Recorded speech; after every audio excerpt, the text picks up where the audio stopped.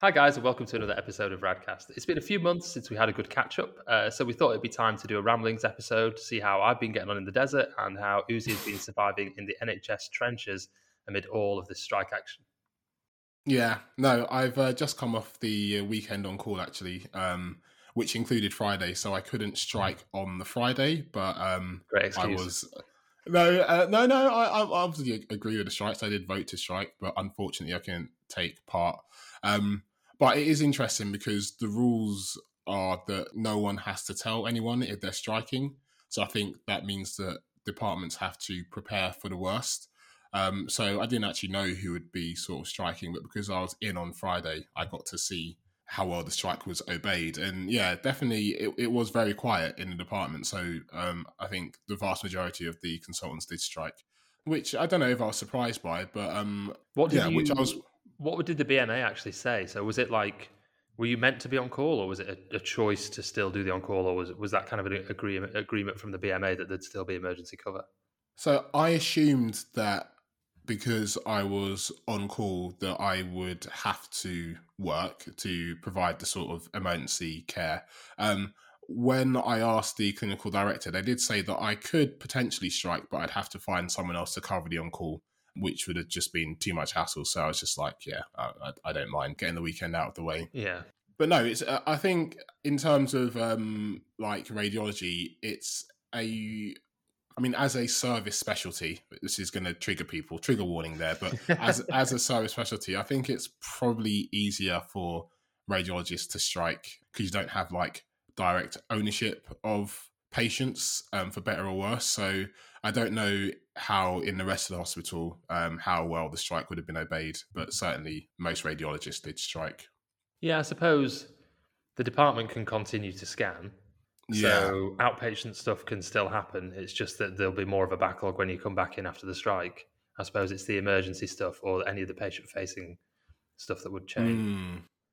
Yeah, I think for surgeons it's probably harder for them to strike because particularly surgeons, like, they have the patient in front of them and it's quite difficult explaining to the patient that you're going to have to cancel their operation so you can get paid an extra 10k on top of your what are we getting paid apparently on average? 134k. I think it goes Oh up yeah, every time I look in the news. apparently, Yeah, yeah. yeah. That's what you start on. Yeah, basic. But we're still striking. Yeah. The Thursday was interesting. I had an even more difficult decision to make because I don't normally work on Thursdays anyway. I'm not in on Thursdays, so on Thursday morning I have a session off, which is like my weekly off session payment for being on call, and then on Thursday afternoons I do my off-site SPA. So I'm not in the department on Thursdays anyway. So if I had striked, then I would have been at home anyway, but I just wouldn't have been getting paid Yeah. out of solidarity. So it was a difficult one again. And I consulted several colleagues about like what they thought the best thing to do was. And a lot of them said, yeah, there's just no point striking. So yeah, I didn't strike on Thursday I either. suppose the idea of a strike is to cause disruption by demonstrating your value to the service. Yeah, So exactly. if you're not going to be causing disruption on the day of the strike, then it doesn't make any difference whether you're there or not, and it just comes down to whether you get paid for doing the same thing or not. Yeah, it You would could have have been gone to a picket line though if you were on strike. Yeah, I suppose. The agreement I made with myself so I could sleep at night was that if I'd been asked to sort of come in and cover the service because I wasn't striking, then I would have striked because I did want to sort of have my absence felt. Yeah. But that wasn't the case, so I just sort of followed my normal job plan. But the next strikes have been announced, and that's for the 24th and 25th of August, which again is a Thursday and Friday. But so again, I'll be faced with the same dilemma on the Thursday, and we'll probably come to a similar decision. But the Friday, I will definitely strike. Yeah. 100%, wholeheartedly. On the picket line, getting people to toot their horns. Yeah, I'd make sure I get a picket line selfie. Yeah. We can post Instagram stories at the same time, you and the Burge, me on the picket line. Do a poll of who's made the better career choices. So it's not just you that's striking. We've got junior doctors striking as well. Yeah. Theirs have been going on a little bit longer. I remember when I was still in the country, there was junior doctor strikes happening. So has there been any progress with that, or not? No, it seems like all the sides are pretty entrenched. I thought sort of the consultants announcing their strike, like with such a big turnout as well. I think it was like 86% Yeah, of people voted to strike. I thought that would be like the cavalry coming and would really stick the knife into the government and make them bend. that'd be it. They But just cave straight yeah, away. that's it. The big boys are here. Move over, juniors. We'll take it from here. But yeah, unfortunately, that hasn't been the case. So no, I don't. Yeah, I'm not sure what the status of their strike action is now. I think they're going to hold another ballot to see whether they're going to strike some more. They've done a lot of days, and yeah, it's They've difficult to done know. long strikes as well, haven't they? Yeah, I I'm sure there know. was like before I moved, there was one that was like almost a week, or Yeah, it was like exactly. Like 4 days. after a bank holiday, or like a week going into a bank holiday or something. Yeah, it's a long time to go without pay. Like it does take its toll. But I suppose that's what the government are hoping. They're hoping that our resolve will break and we'll cave. I think with other industries that are striking, their unions have a pot of money that they can give to their members to kind of cover loss of earnings to a degree. I'm not aware of such an offering from the BMA though. Where's the consultant hardship fund? Yeah. No, but I've done nights on a few of the junior doctor strikes just to sort of cover them, show solidarity. Yeah. Obviously, we get paid the BMA rate card rates, which is like what the hourly rate that the BMA have negotiated for sort of consultant cover. I think this is consultant extra work in general. Yeah.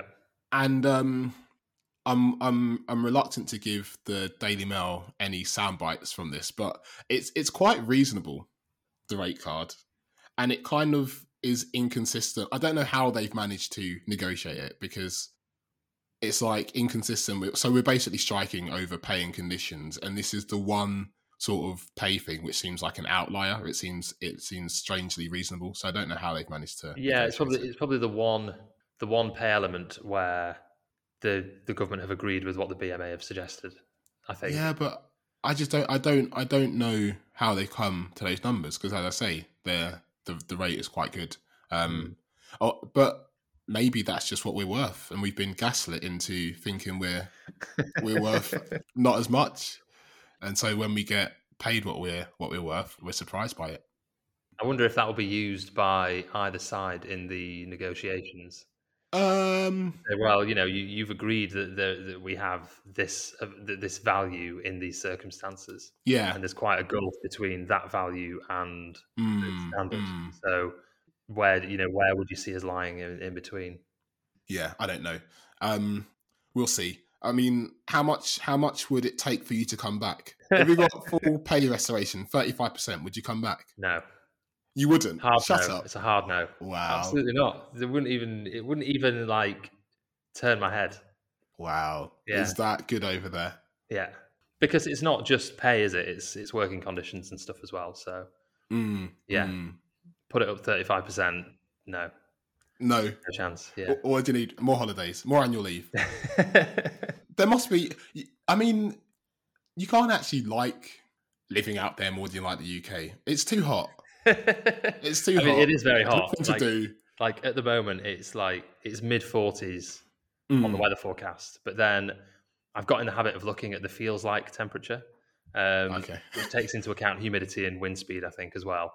And it's feels like 53. Oh wow! Every day, yeah. So I'd say if I'm outside for more than 5 minutes in the sun, then I'd start profusely sweating. Yeah. So aiming, always walk to aim for the shaded areas on the way, and then just going between air-conditioned buildings. Like the other day, I had to take the dog to the vet, which is kind of like diagonally across a park from where I am. that would be the quickest way to walk there. But instead, I walked across the park and then down through a building. So I was in air conditioning, and then out of the bottom of that building, a bit of outdoor, and then back in another building to get through to the vets. Wow. So the It's walk like, it took me longer. It probably took me like a third as long again, but it's because the majority of it was inside, so it was more comfortable. wow, military planning just to go for a walk to the park. Oh Yeah, well, it's that bad now. It really is. Yeah, and like with the dog, have to be careful where he walks because of his paws on the ground because it can get very very hot. So yeah, interesting. might have to get him some shoes. Well, so what's your situation then? So like, where are you? How are you settling in? Where are you living now? Yeah, so I've moved into a different apartment now, so no longer in the Airbnb, in the I suppose what you'd call the permanent residence now. Right. Same area of Dubai, so literally just moved across the road. Um, so yeah, well, moving wasn't too much of a faff. I Is suppose that yeah, like in the center of the city or like? no on the Palm. So yeah, away from all the big towers and the traffic, which is quite nice. Um, Right. So yeah, it's not somewhere that I'd ever considered because I just presumed it was all like multi-million-pound villas. But there are apartments here Hmm. that are quite reasonable to rent. So I say reasonable, In, like relative, in inverted commas, yeah. yeah, relative to other areas of Dubai, it's reasonable and Mm, it's very dog friendly here. And having the park straight out the back of the building is very very useful for that reason. So yeah, it kind of ticked a lot of boxes staying here. The beach is like right there. mm, There's a mall, a short walk, which has got everything that you could need. So yeah, the water park, the nice. Atlantis water park, that's like 5 minutes in a cab. So yeah, it's very well situated. But the problem is Nice. because it's like an island. Um, Going to see friends in downtown, which is where most of my other mates live, feels like a big thing. It's like people in Warrington saying, "Oh, I'm going to Liverpool this weekend." Like leaving the Mm, farm is like a mm. big deal. Um, Right, right. Even though it's not that far, like maybe 20 minutes in a cab, so it's not too Mm, bad. But yeah, moving was straightforward because it was just the stuff that we'd come over with. But then the apartment was like completely unfurnished, so mm. had to get appliances, furniture, like the full Yeah. work. So They have yeah, IKEA over there. they've got IKEA, yeah. Oh wow. So Nice. IKEA was very very good, and the delivery guys assemble it for you as well, which is nice. Um, Mm, so yeah, that was like a bit of a faff, and then there's all the bureaucracy around renting in Dubai as well. mm. A few different hoops that you have to jump through with paperwork and getting the government to sign it off and all that kind of thing. So yeah, that was all an experience, but it's sorted now. I feel like last time we spoke, things were still sort of getting settled in terms of your working pattern and like when you're reporting versus the sort of corporate management stuff that you're doing. So is that all sort of settled now? Yeah, I'm definitely in more of a routine with it. Hmm. Like I know what my weekly volumes are going to be, and I know in advance when my acute CT shifts are going to be. Hmm. And then I've got like recurring meetings on a Monday at 1 o'clock for me, so it's 10 a.m. in the UK. So that's like every Monday. So I know that's like a fixed Hmm. point in the week.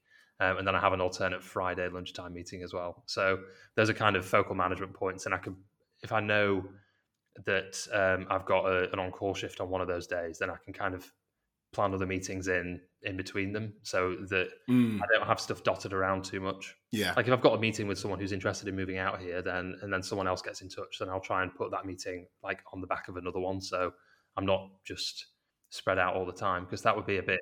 It'd be very easy to drop the ball then I think as well if I was if I was having meetings just dotted about different times of day, different days. Yeah. So like how many hours a day are you doing reporting now? So it varies. If I do an on call shift, so that's acute CT, and that's covering UK overnight hours. So I would do a 6 hour shift if I do that, Okay. and then I do those 3 times a week. Okay. And then the other 2 days of the week, it's just routine MSK reporting that I do. So I mean that is it's variable. Sometimes you'll get a load of stuff that's like GP or physio referrals, which is usually a bit more straightforward, and then other times there can be like post-op orthopedics in there, which can take a bit Okay. longer. So, but yeah, I mean, the number of hours per week reporting is a lot less than it was Right. when I was in the UK. Yeah. For a lot more money.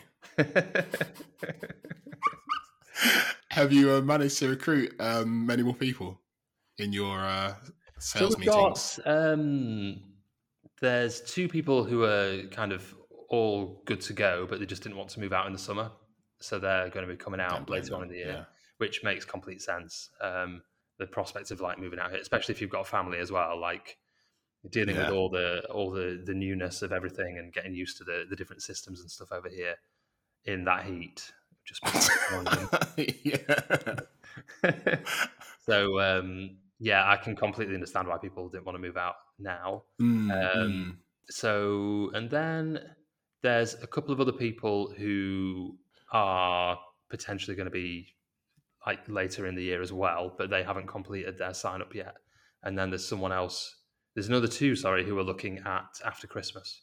So Okay. yeah, I'm aiming for a team of 8 people full time a year Get a after squad together. starting. So yeah, hopefully by next May, fingers crossed, I'll have 8. So there's me and one other already, 2 more coming online, and potentially 2 more a bit later in the year. So yeah, Wow. get to 8. 8, I'd be very very happy with 8. And then there's like part timers as well who work for hospitals over here who are doing UK Telerad on the side. So very much developing a hub. Nice bit of commission for you. I'm not. I'm not based on commission. I'm not working on commission. My God, imagine if I'd wangled some sort of deal whereby I got like a percentage of their reporting volumes or something. That'd be Oh, wow. that's like a Yeah. football agent being able to get a cut of the deal. One thing you sort of, as you're sort of approaching the end of this settling in period, you were saying that on reflection, it does cost a lot. You need to have a lot of money up front to make the whole move out here. Like it's Yes. So the startup costs are high. Um, yeah. yeah. So I think obviously you have to kind of factor in potentially like not getting paid for a month, which Mm-hmm. in any job, whether you move into a different hospital in the UK, that's something that can happen depending on the time that you're moving. Um, but then startup costs kind of specific to Dubai. Um, Rent is generally paid in 1 or 2 installments for the whole year. Mm. So yeah, you've got to have like some cash behind you to be able to do that. And then on top of that, you pay the estate agent either a 5 or 10% commission. 5% if it's Mm. unfurnished, 10% if it's furnished. So then that for the yearly value of the rent as well. So that's a huge chunk of cash. And then for all your utilities as well, you pay a deposit. So you had to pay a deposit to the air conditioning company, a deposit to the people that do the water and electricity. So yeah, all these costs kind of add into it. And then Mm. if you get somewhere unfurnished, then you have to furnish it. So I mean, our reason for going with somewhere unfurnished was because of the difference in the deposits. So Yeah. based on what our annual rent was, I thought that for the difference in the deposits, we'd be able to get pretty much the whole way furnished. Yeah. Um, Yeah. Yeah. so, but then the difference is that we own the furniture then, as opposed to paying out that chunk Yeah. in the deposit. And then you hear lots of stories about how landlords will do whatever they can to keep as much of the deposit at the end of the term. So Unscrupulous landlords. It's a yeah, universal so problem. I mean, we met our landlords and they are lovely, but you never know at the end of the term what could happen. I mean, Mm. you don't know what could happen to the furniture in the meantime as well. So yeah, we just thought unfurnished, get our own stuff, then we've got it, and it feels like more of our own place then as well, as opposed to like Mm. being like a hotel room. Yeah. Yeah. Yeah. So you're have you got a contract for a year? Yeah. So there's places where you can get like service departments where you can rent for less time, and then obviously Airbnb as well. But all standard rental contracts here are for a year. And then is the plan to stay there, or are you maybe looking to like put down a Um, down payment? I don't know. Like, I could buy here. Could just could just buy here. That would be an option. Yeah, I think that so startup costs with buying as well are very Yeah. high. Oh yeah, another tax that another startup cost that I hadn't mentioned is the municipality tax. So that's like the equivalent of council tax back home, and that is Okay. 5% of the annual rent as well. So Like, Bloody yeah. So when you're it's all looking these at, hidden taxes, isn't it? Like yeah, no so you don't income pay income tax, but tax, then but yeah, they get you in other ways. yeah. Still better off, but Just FYI, don't get it twisted. Don't get it like, twisted. yeah, just I People. think if anyone's looking at it, then when you're looking on Property Finder at the listings and you see somewhere, then just make sure that you add on 5%. 50%. Okay. You make sure that you add on those extra few percentages Yeah. to come out with your actual annual cost. See, the Mm. thing as well is that even though you might be able to pay the rent in 2 installments, you will have to pay all of the other stuff cash up front, which can then affect, that could potentially affect your ability to pay the rent all in one go. So that was kind of what we decided. Like, instead of paying for everything all in one go and then having no cash, it's probably better to try and pay it in 2 installments and then make sure that there's Yeah. some cushion that's there. But yeah, startup costs are high.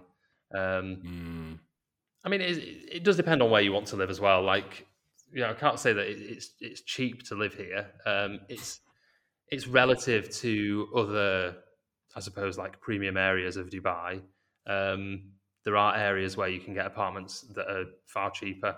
We could have got a smaller apartment for less money, but I think with working from home, I Yeah. wouldn't want to be in a 1-bed apartment where like the living room is also the office. Yeah. So that was the reason for going for something a bit bigger. So I've got that separate workspace. And also, Yeah. so there's plenty of room for friends to visit. Indeed. Yes. I'll make my way over there at some point soon in the winter, February. Yeah. You probably enjoy this heat. You probably love it. Yeah. In my element, I suppose. What else in terms of work? So I've had my appraisal. Okay. My first appraisal through Hexarad. It was very, very slick. Is it similar to last year, or like more or less? Yeah, so they still use the L2P system, which I think is what a lot of trusts use. Okay, yeah, I'm using L2P. Yeah, so It's a lot of box ticking. That is really tedious. It's very tedious. Yeah, going through and filling in all the bits, getting all the bits. A lot of repetition. Yeah, lots of repetition. All the stuff, because there's the different sections, isn't there? Safety and quality and all that kind of thing. So coming up with reflective bits for each section, it's hard to not repeat yourself. Yeah, exactly. Yeah, I'm sort of hoping that my appraisal's tomorrow actually, and I'm hoping my appraiser finds it as tedious as I did and just sort of appreciates, because you end up writing the same thing over and over again. It's like asking you to reflect on reflections, and it's like, come on, this is not an efficient use of consultant time. Like, I do get the need to be reflective and stuff, but you can see they're also sort of just copying and pasting requirements from the GMC good medical practice. Like, you just have to tick all of the boxes. And you kind of feel almost under suspicion. Like, I've done all this stuff all year, and I'm not perhaps the best at record keeping. So like, I've done lots of teaching this year, but I've not really collected much feedback. So I'm having to run around right now and get feedback for that, and it's just really tedious and frustrating. But yeah, hopefully it goes all right. So this is your first consultant appraisal? Yeah, it's my first appraisal. So my appraisal meeting, just to give you a ballpark, my appraisal meeting was an hour and a half. Oh, wow. Yeah. The guy was really good. He is a GP now, public health doctor. He wasn't a consultant in your hospital? No, so Hexarad, they have a responsible officer. Oh, no, you're talking about your Hexarad meeting. Meeting. Okay, yeah. Okay, fair play. So they have a medical director who's the responsible officer, and then they use a different company for the appraisal itself. So they basically have the link between me as the appraisee, and then they find an appropriate appraiser. So it was a public health doctor who was very, very good, very thought-provoking. We had a very detailed chat about things. I suppose with like the transition that I've been through, like there was a lot to talk about. Yeah, for sure. And kind of changes in scope of practice and all that kind of thing. So there was a lot to talk about. But yeah, it was an hour and a half. Wow. So don't expect it to be a quick 5-minute tick in and out. Was one of your PDPs last year to leave the country? It wasn't actually, no. And we talked about how my PDPs that were set last year, I didn't hit all of them, but Right. that was because of the decision to change careers, Okay. basically. So yeah, so he said actually he said when you're a reg and you kind of in the mindset of ARCP, then that's very much about your like clinical practice and then all the immediate offshoots of that. So like doing an audit and teaching and that kind of thing. But he said Mm. that the PDP can be a lot more open than that. So he said that I've done a lot of learning about moving out here, different management structures of the business, all that kind of thing. And he said that's all Yeah. relevant Yeah. PDP stuff, but it looks, without mentioning that in your appraisal, it looks like you haven't done any of that. So he said, don't get fixated on the traditional stuff. Yeah. Yeah. You literally have to mention everything, otherwise it hasn't happened. Which is, I suppose, it's just something. If you do it as you go along, as always, it's not as bad as if you're trying to do it all in one go at the end. But Is yeah. your appraiser a radiologist or not? Yeah, my appraiser is a radiologist, well known to both of us. Okay. Yeah. So It's in the it should be department. That's fine. interesting. That's interesting. Yeah. Is that a It's conflict of? my first appraisal as a consultant was with an A&E consultant. Oh, Yeah, okay. and then this is with a public health doctor. So yeah, I've not been appraised by a radiologist. Interesting.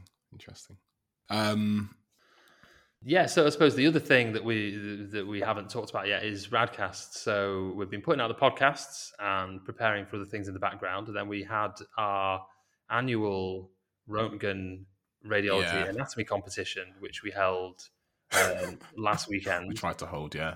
Well, which we tried to hold, yeah. So for the benefit of our listeners, this is the second year that we've run the competition, but we upgraded from a basic online exam platform to a more complex tool that included proctoring as well, because we really want to make sure that we are doing all that we can at our end to ensure the integrity of the exam. So that there's considerable value to firstly sitting it, but then also having success in it, because there are prizes for the top 3 entries. Yeah, we wanted it to be bigger and better this year. So Yeah, we definitely wanted to like include proctoring, but it just didn't work out. but we really looked into it as well. So we trialed some different systems. Mm. We had lots of back and forth with different providers. Ended up choosing a provider, and then It was actually recommended by one of our consultants who's yes, used it for one of her other courses. And it came. She said it worked very well. On reflection, I wonder whether this was a deliberate act of sabotage, because I don't. I just based on how it went, like I don't believe that it could have worked for anyone else. Like it just couldn't handle it at all.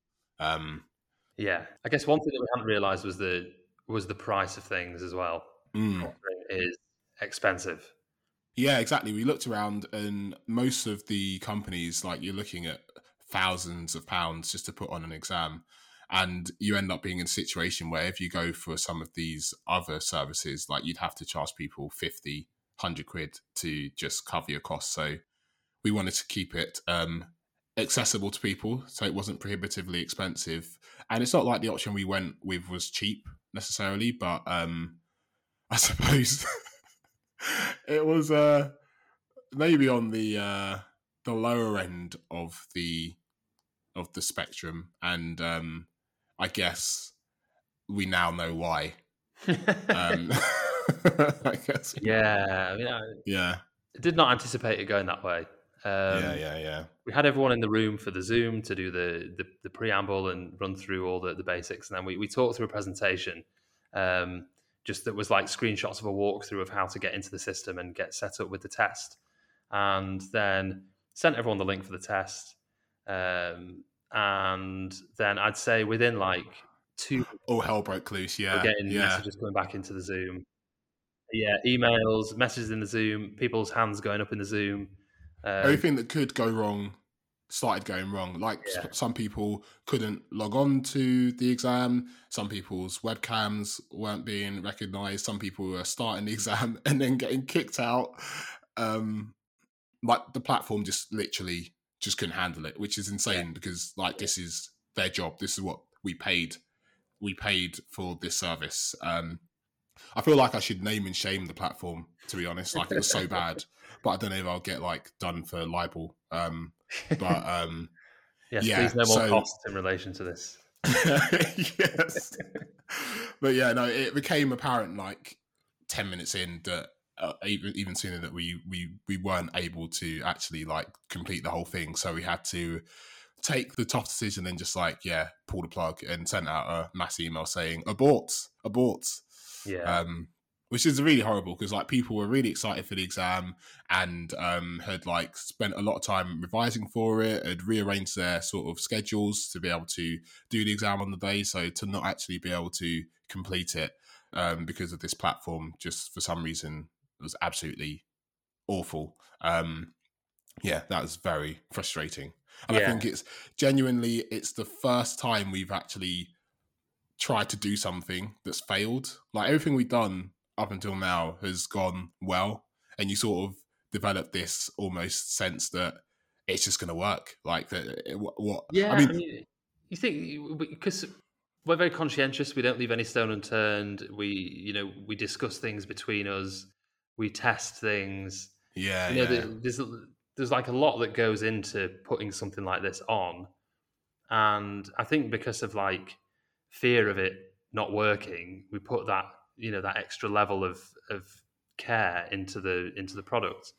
But then to do all of that and to then have these issues that were significant and were completely out it of our was control, catastrophic. unprecedented. And the weird thing is, like, a few people were able to complete the exam fully, had no idea that anyone had any technical issues, and then only realised when we sent out the email that the exam hadn't was cancelled.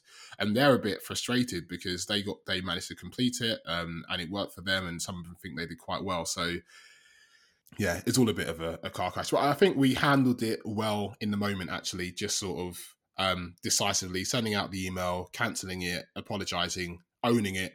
And then, we're now sort of very determined to put it on again.